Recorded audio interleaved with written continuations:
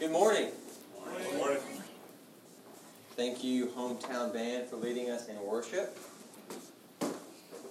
My name is Timothy Roundtree. I'm one of the pastors here at Trinity Church, and it's always an honor to get to come before the people I love and just teach God's Word, to pour in and see what just God has in store for us. And I'm always just excited to get in this room. I'm excited to hear y'all sing about the risen Savior. I'm excited just to be a part of y'all's life, and I'm always thankful that you allow me to do that. I don't know exactly where this week finds you. I pray that this week finds you well. I don't know if you're coming in here just strutting at the top of a mountain, ready to proclaim glory and joy, or if you're limping into Sunday needing a refuge and a Savior. The beautiful thing about our faith and our truth is that no matter where you find yourself, whether at that mountaintop or in that valley or anywhere in between, we serve a Savior that's going to meet you where you are.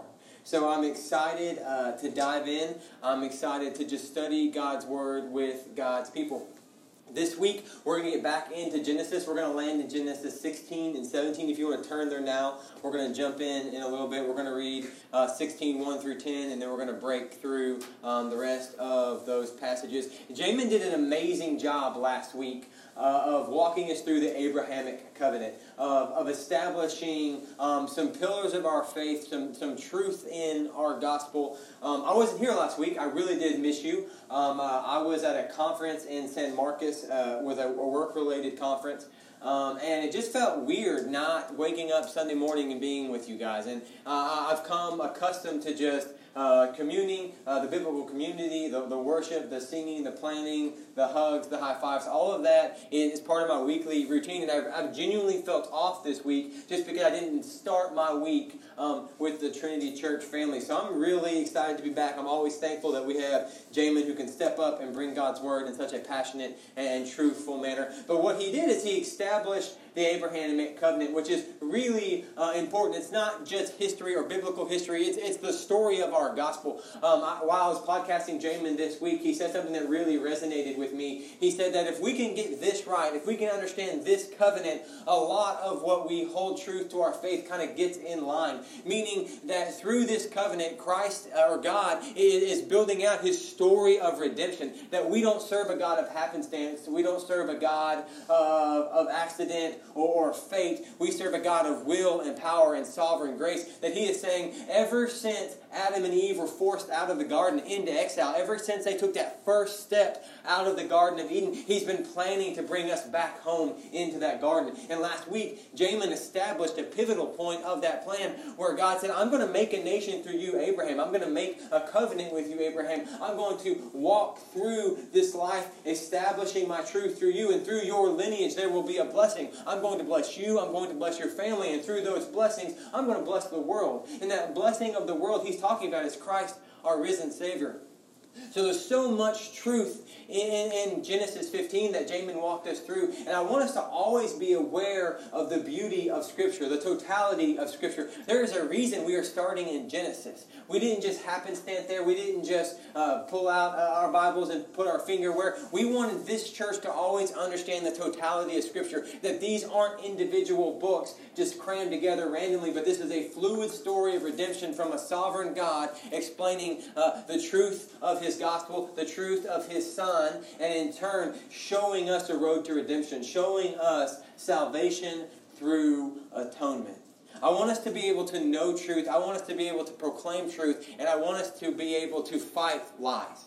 And that's really the power of what the Bible brings us. Matt Chandler, pastor of the Village Church, has a beautiful quote that I'm going to butcher because I forgot to write it down. But the gist of it, he says, if you are not completely secure in the authority and the word of God's written Bible, then you're going to be a slave to just what sounds true. And I think too many times in our life, when it comes to our faith, our beliefs, we are just down to whatever sounds true. And a lot of times what sounds true flies in the face of the true gospel. And I want us to always be able to proclaim truth. I want us to understand our faith, because I deeply believe that if you understand your faith, you will proclaim your faith. And that if you don't understand your faith and you're unsure about your faith, you're going to keep quiet when it's actually time to step into space. When it's actually time to say, I know truth and I know someone that needs truth, and you have that confidence, you have that understanding. That doesn't mean you have to be a theologian. It just means you have to understand the gospel.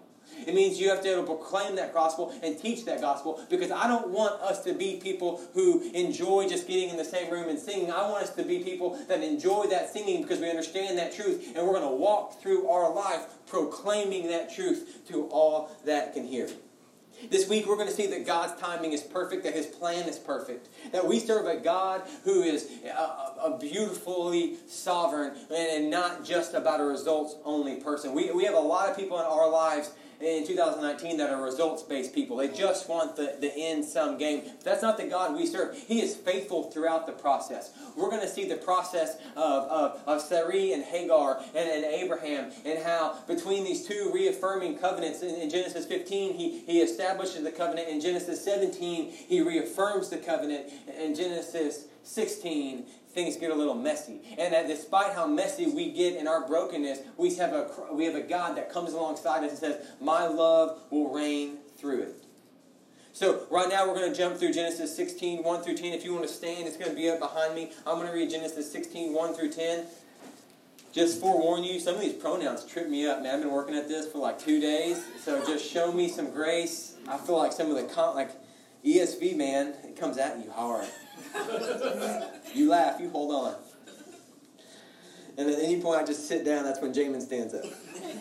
Now Sarai, Abram's wife, had borne him no children, and she had a female Egyptian servant whose name was Hagar. And Sarai said to Abraham, behold now, the Lord has prevented me from bearing children. Go to my servant, it may be that I shall obtain children by her. And Abraham listened to the voice of Sarai. So after Abram had lived 10 years in the land of Canaan, Sarai, Abram's wife, took Hagar, the Egyptian, her servant, and gave her to Abram her husband, as a wife. Verse 4. And he went into Hagar, and she conceived. And she saw that she had conceived, and she looked with contempt on her mistress. And Sarai said to Abram, may the wrong done to me buy on you, I give my servant to the embrace. And that when she saw that she had conceived, she looked down on me with contempt. May the Lord judge between you and me. But Abram said to Sarai, behold, your servant is in your power. Do to her as you please. Then Sarai dealt harshly with her, and she fled from her. Verse 7. The angel of the Lord found her by the spring of water in the wilderness, in the spring on the way to Shur. And he said to Hagar, the servant of Sarai, where do you come from, and where are you going? She said, I am fleeing from my mistress Sarai. The angel of the Lord said to her, return to your mistress and submit to her. The angel of the Lord also said to her, I will surely multiply your offspring, and that they cannot be numbered for their multitude. Amen. You may be seated. Let me pray over us.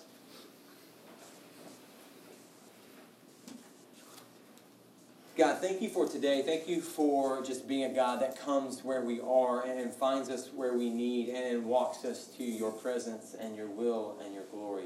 God, I'm thankful for the honor we have just to be able to break open your written word, to dive in and pour over the truth that is your gospel, the truth that is your message. God, I pray that the Spirit would come into this room and that the Spirit would move.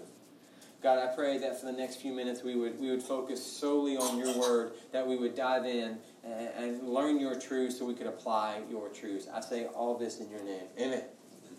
All right, so here's the plan. Normally, we break down smaller passages and we're going to walk through them word by word, but we have a lot to cover today. So I'm going to break down what I just read, and then we're going to push through into chapter 17 because there's some beautiful truth, but just for time's sake, we're not going to read them. I highly encourage you to break open the Word of God this week and reaffirm what we learned today and go over it and teach it, because there's some truths here that point to a beautiful future, a beautiful Savior that's going to come and die on the cross and and rise again for our salvation and for our atonement. So let's just start in chapter 16. So we see Sarah, Abraham's wife. To her, she's Sarai at this point. And there's a lot of cultural context that we have to understand to really understand the importance of this story and the main themes of this story. But she is the tribal leader's wife at this point. So Abram is a big deal. Abram has been blessed by God time and time again. So his possessions have grown. His people have grown. His servants have grown. His livestock has grown. He's a very wealthy person in this region. He's a tribal leader, and by her being his first wife, and we're going to see he's his first but not Abraham's last in this passage, but as being his first wife, she is like the first lady of the tribe of Abraham right now. She's a big deal. She holds a lot of respect, a lot of honor in that position, but she finds herself not being able to bear him any kids.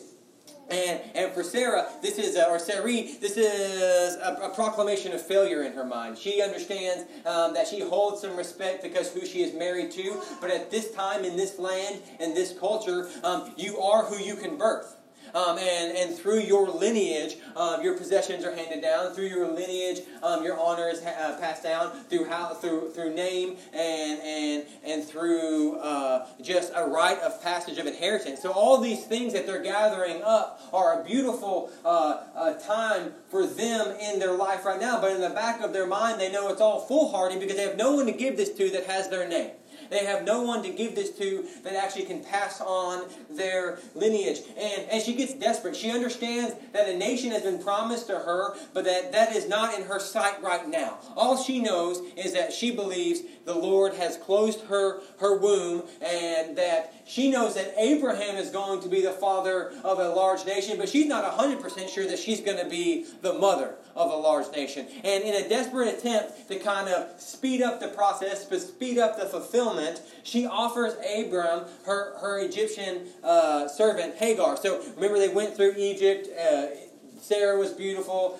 Pharaoh tried to betroth her, but then found out she was actually betrothed to Abram. And then there was this big, why would you do this? It's honor to me. And then he blesses her. That's where Hagar came from. So she knows that she can't fulfill what she believes to be her wifely duties, and she's hoping that Hagar will be able to. And in culture and tribal importance, Hagar's child would still be able to be claimed by Sarai. So Hagar could be a surrogate mother for whatever child comes out, but the first wife, the preeminent tribal leader's wife, can still claim a birthright of that child and assert to that level. So Hagar will become a wife of Abram, but she will fall under the stair step of Sarai. So she's thinking, hey, it's not what I want, but it's better than nothing.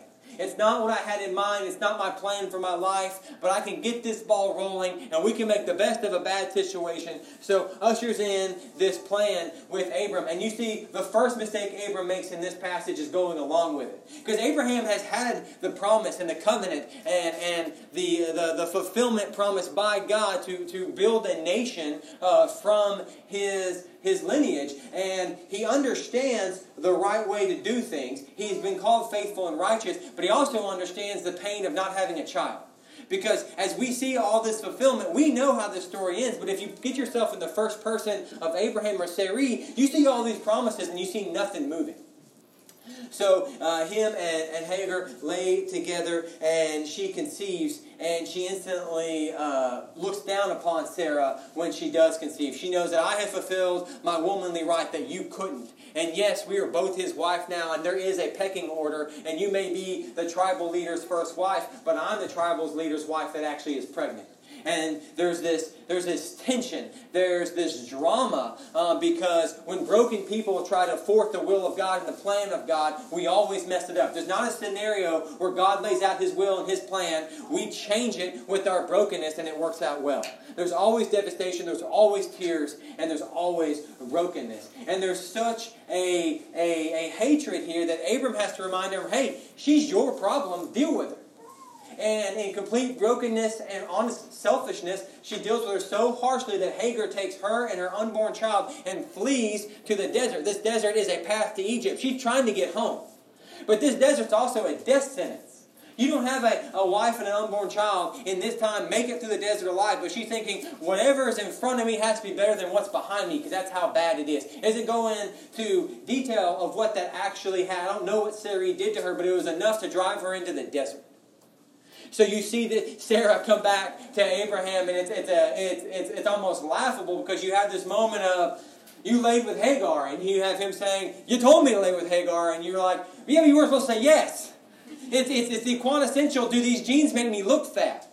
It's a trap game, bro. You don't step into the trap game. You do not say, there's no good answer. The answer is, you're beautiful. But what about these jeans? I don't care about these jeans. You're beautiful. Because the reality of, hey, does this dress make me look big? Or these jeans make me look big? Or, hey, am I really as bald as I think? And you're like, no. You shake your head. You're not bald. Whatever that is, what I'm actually asking is affirmation and love and encouragement. That's what I'm asking. I don't care crap about this dress. I don't care crap about my hair. I know you married me when I was going bald. You knew how this was going to end up. Why are you laughing? But what I'm really asking you is affirmation. I need to know that I am valued. I need to know that I'm cared for. And it has nothing to do with the actual topic at hand. I'm giving you some pearls, by the way. If you're taking notes, this is when you write down. It has nothing to do with the jeans. It has nothing to do with the dress. It wants to know that my value is tied to you and something so much deeper than surface level. But Abraham falls into that trap game and actually lays with Hagar because he's worried too. He's selfish too, and he's scared too. He's been promised something that he can't foresee. He's been promised something that he can't fathom, because you can't build a nation from nothing unless you're a sovereign God. So there's this argument of, hey, you did what I told you to, but you didn't do what I want. You didn't do what I needed. You did what I want. I needed love. I needed affirmation. Now we have drama, and now we have sin, and we have brokenness. And they thwarted God's plan, which is the definition of sin. They put their desires and their timetables in lieu of God's desires and God's timetables, which is the definition of sin. And you have Hagar flee. Then you have the Lord. You have the Spirit of the Lord come and find Hagar and find unborn Ishmael. And in a really weird and hard text to preach, they say, you need to go back. And it doesn't say go back and I'm going to make it better. It doesn't say go back and everything's going to be cool. It says go back and submit. And that's really hard for us to fathom in 2019, where we want equality, we want fairness, we want everything to be the way of ease and comfort. The presence of the Lord says go back and submit. And that's the Lord saying, hey, you do have some hardships ahead of you, but it's for your betterment. Because you stay out in the desert, you die. You go back and deal with some hardships and you live. And I'm going to bless your child. I'm going to bless Ishmael. I'm going to make him a multitude of nations. And don't confuse that blessing with the fact that this plan is still the basis of sin. It's idolatry. It's saying, I want what I want now, and it's more important than the will of God. And understand this, we don't have time to completely break this down, but we never sin in a vacuum. We never sin in an isolated manner that doesn't affect others. This plan right now is still going to fruition in the Middle East. We don't have time to break down lineages, but you have Isaac and you have Ishmael, and it says right now they're going to be at war for the rest of their life. They're going to be at war in the rest of our lives.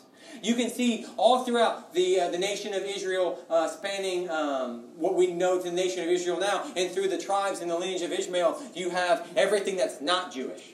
And everything that's not Jewish is at war with everything that is Jewish. And that's still happening right now because of the plan that was made here. So he goes back, and Ishmael is born, and you see just other brokenness and drama in chapter 16. And it would be easy and reasonable for chapter 17 for God to come back to Abraham and say, you had one job, and it was to be faithful, and instead you've made now two nations that are going to fight until I call y'all home. You had one job, but to be faithful and to just trust me that I know what I'm doing. And instead of that, you now have the birth of division in the Middle East for our entire lifetime. They've been at war, they will always be at war, and it has affected every person on this planet because of this plan right now. It would be easy in chapter 17 for God to say, on to the next. Abraham, let's wipe the slain. I'm going to find someone new, right? No, but we have a God of love and understanding. So what we see in chapter 17 is a reaffirmation of the covenant made in chapter 15. We see him say, hey, not only am I going to reaffirm my covenant with you, I'm going to make a nation out of you, I'm going to make a multitude out of you, I'm going to change your name, and I'm going to give you a marking. I'm going to give a marking on your body. You're going to be a people of circumcision. On the 8th day of your birth, of all the nation of Israel, you're going to circumcise your males. You're also going to retroactively circumcise all your people, so that when you are giving life, which is the act of consummation or sex, when you are giving life and there's beauty in that process, you're always going to think of my covenant, and that how my covenant is actually going to give eternal life. There's going to be a marking, there's going to be an understanding that you are my people, and no one will ever doubt or question that because of what's being promised here today. And there's this reaffirming beauty of love that we see from God, because it would have been so easy to just hit the reset button and say, I'll find another guy who's a little more faithful, who's going to at least follow my plan for one chapter in the book of Genesis. But no, you see this God say, I am going to bless Ishmael, I'm going to promise you Isaac, and I'm going to keep my covenant with Isaac while blessing your offshoots. And so either way, Abraham is going to be the father of many nations. Abram becomes Abraham, Sarai becomes Sarah. He changes their name and gives them new marching orders. And God says, I'm going to bless you, you're going to multiply, and through Isaac, it doesn't say this, but we know this, that through Isaac we have David, and through David we have Christ, and through Christ we have salvation. So in the wake of treachery, bad plans, sinfulness, and idolatry, we have a God and a Savior who steps in and says, I'm still going to love you through this. There will be consequences. There's absolutely going to be consequences. You're going to be at war forever until God calls us home, until God makes a new Jerusalem and a new Zion. But you're still going to have my promises. You're still going to have my covenant. And then chapter 17 ends with Abraham walking through his people, and a mass circumcision involved his males, so they would understand the promise of God. They would understand the faithfulness of God. And it's important for us to see the faithfulness and the time put in to Abraham's righteousness. When this first breaks out, Abraham is 75 years old. When Ishmael is born and Hagar and all this plan comes in, he's 85 to 86 years old. When this covenant of circumcision comes out, he's 99 years old. And when Isaac is born, he's 100. So from the time he's told that a nation is going to come from his lineage to the time he actually has an heir through the will of God is 25 years. I don't like to wait for slow Wi-Fi. I don't like fast food if it's not fast enough. I don't like a line at Chipotle. I don't like when my Netflix won't load. And this is a promise that's going to change everything. And he had to wait 25 years just to see the beginning. Abraham dies never seeing the nation of Israel. Abraham dies never seeing what Israel becomes. He never sees the temple. He never sees the fruition of Christ on the cross through the lineage of his loins. He never sees any of that. He just faithfully walks in God's plan, understanding that there is a time and a place for him. He's going to walk faithfully in it, and the rest is up to God. So there's a lot that just happened. There's a lot that we could break down. There's a lot about timing and planning and sinning in a vacuum and how our sin affects everyone and everyone we care about. There's a lot that we could unpack. But for the sake of time, I really want us to land on where my heart lands when I read through this passage, and that's identity. Our identity is everything.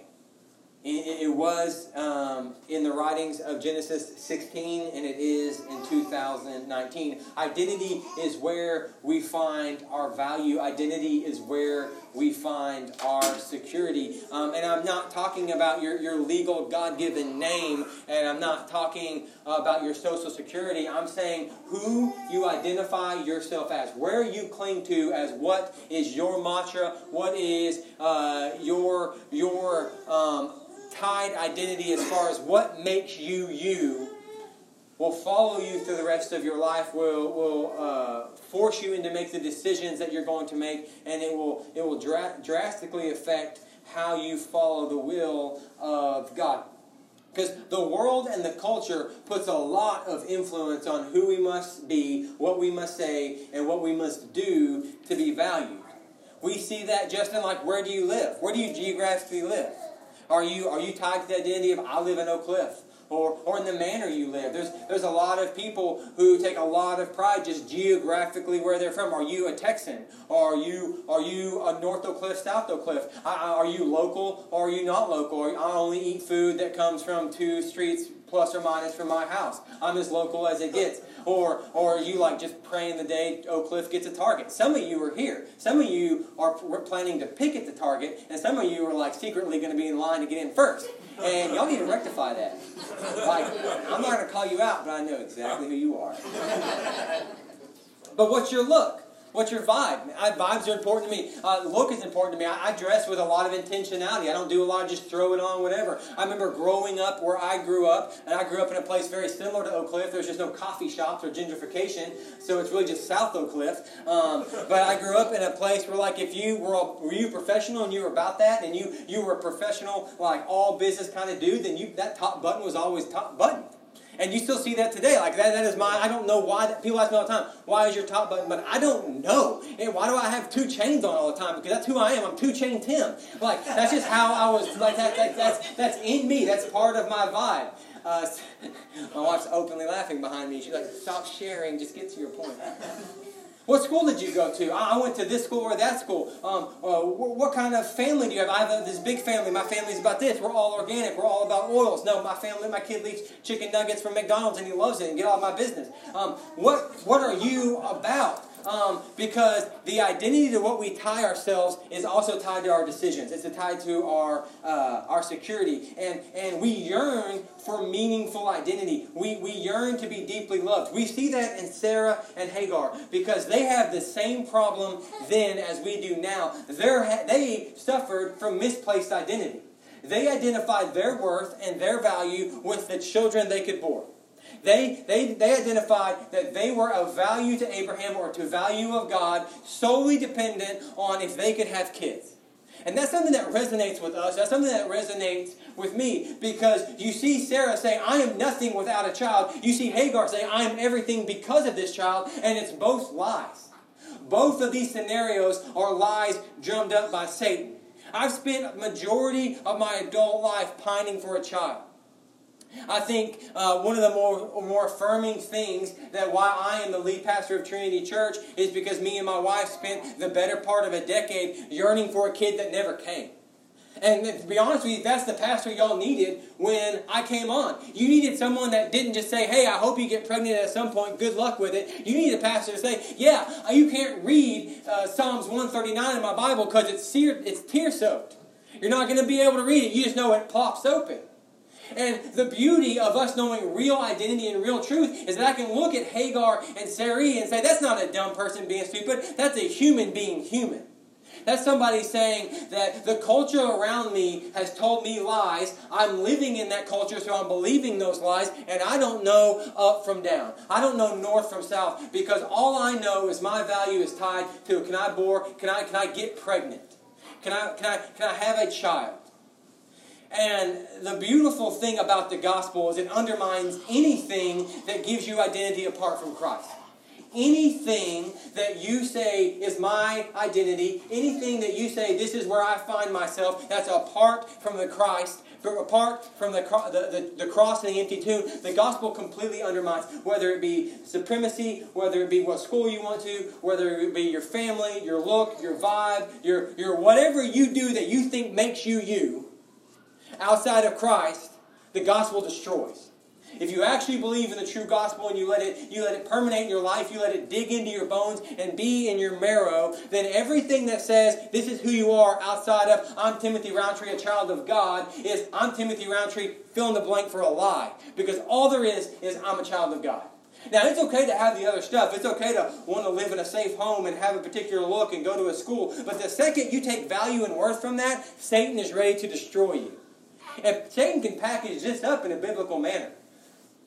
There is identity inside the church that sounds Christian and sounds biblical, but it is ready to destroy you. I go to this kind of church.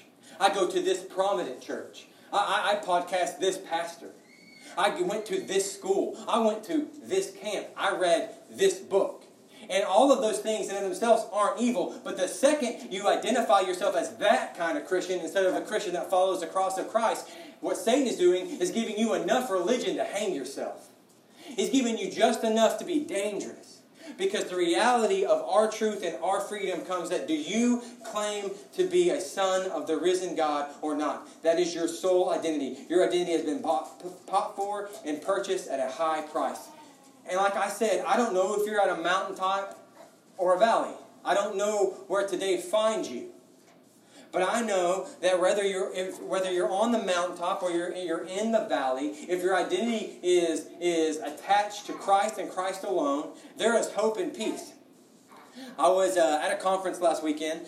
It was the Texas SWAT conference. So yeah, I have the honor of being a SWAT operator in this area of Texas, and we had our conference, and you can imagine the machismo there is in this conference. I saw 3 separate push-up competitions break out in complete organic fashion. It was not set up, it was not orchestrated, it was clearly 2 dudes that got talking about push-ups and said, bruh.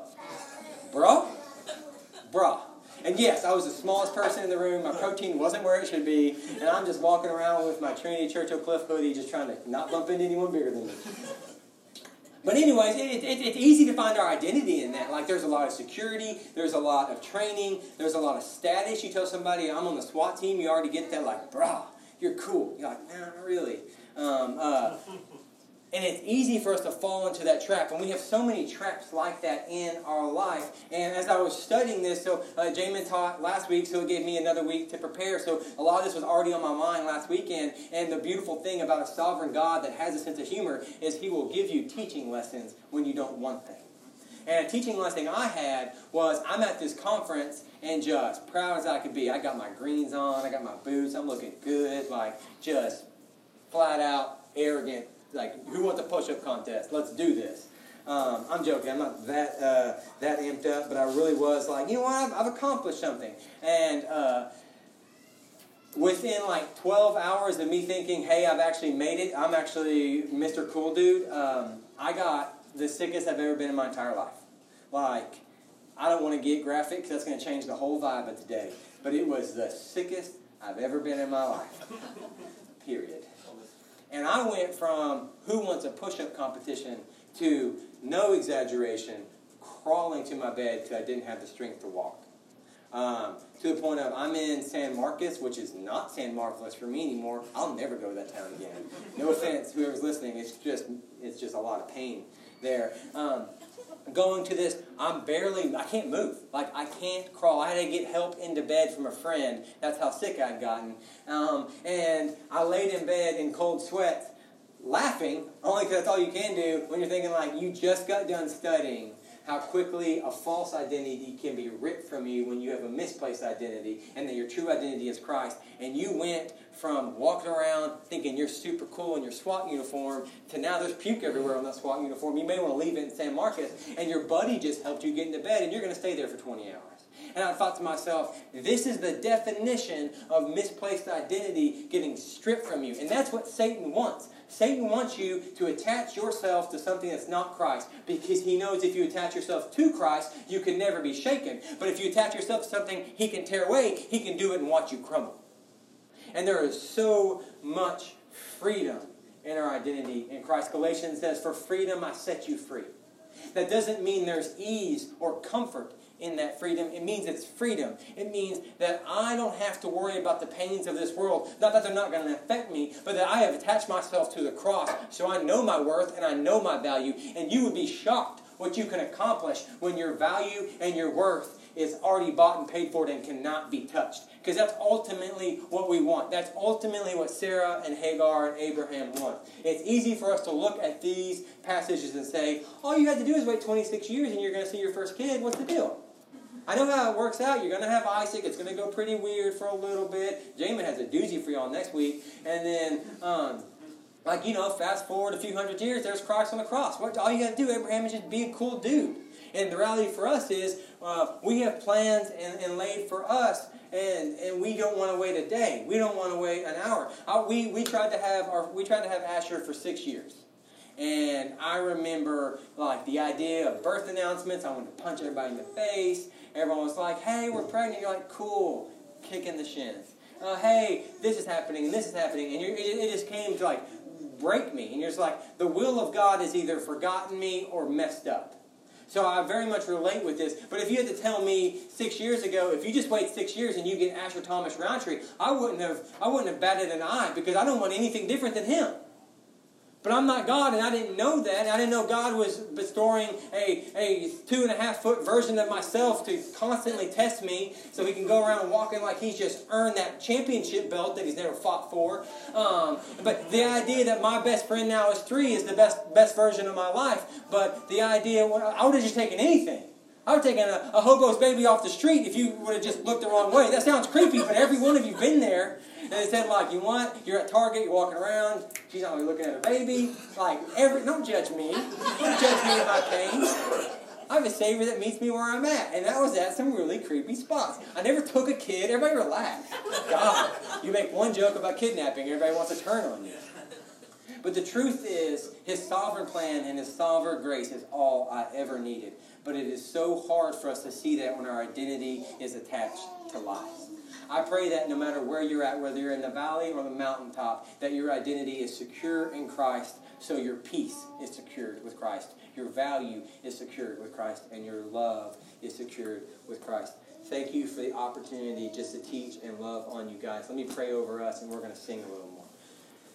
God, thank you for today. Thank you for clearly setting out an identity for us, and thank you for establishing a gospel that breaks and destroys false identity, that breaks and destroys anything that would sound kind of true but just be lies.